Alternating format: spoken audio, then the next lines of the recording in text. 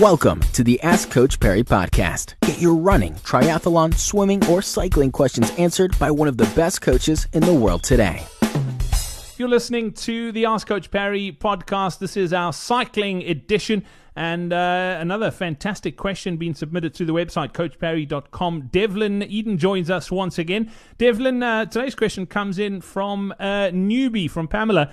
Pamela says, I struggle with pain in my wrist and just on the one hand and only when I'm cycling or spinning. Is it a normal part of training, or is there something I should worry about? I also want to know, and this is slightly sort of off tack, what are the best exercises I can do to strengthen my legs and arms for cycling? Is it something she should be concerned about? Should she go get it checked out, and what could be causing it?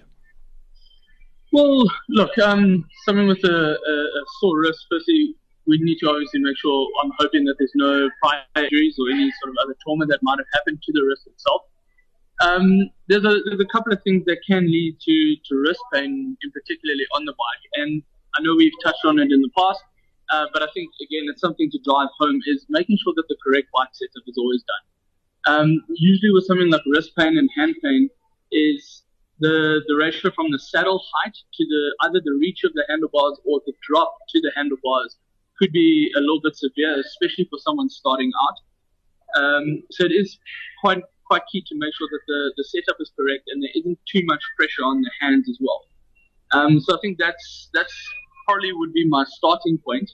And then to make sure that there isn't any other sort of severe pain. So it might be worth checking out. If it is something that needs a little rest, then you can obviously plan around that and do perhaps more spinning classes or indoor trainers where you don't necessarily have to put your hands on the handlebars the whole time for a session. With regard to the strength side of things and the training side, look, it's always going to be vital for you to make sure that you are either in a gym or doing some sort of work at home in terms of strengthening the legs and that. Typically, from a cyclist point of view, I would definitely look at things that are going to focus on glute strength, hamstrings, and quads especially. So typical sort of squats, lunges, those are going to be really important kind of exercises. Working more on the leg press and that, which will work the quads quite nicely as well. So from a leg strength point of view, there's those couple of exercises.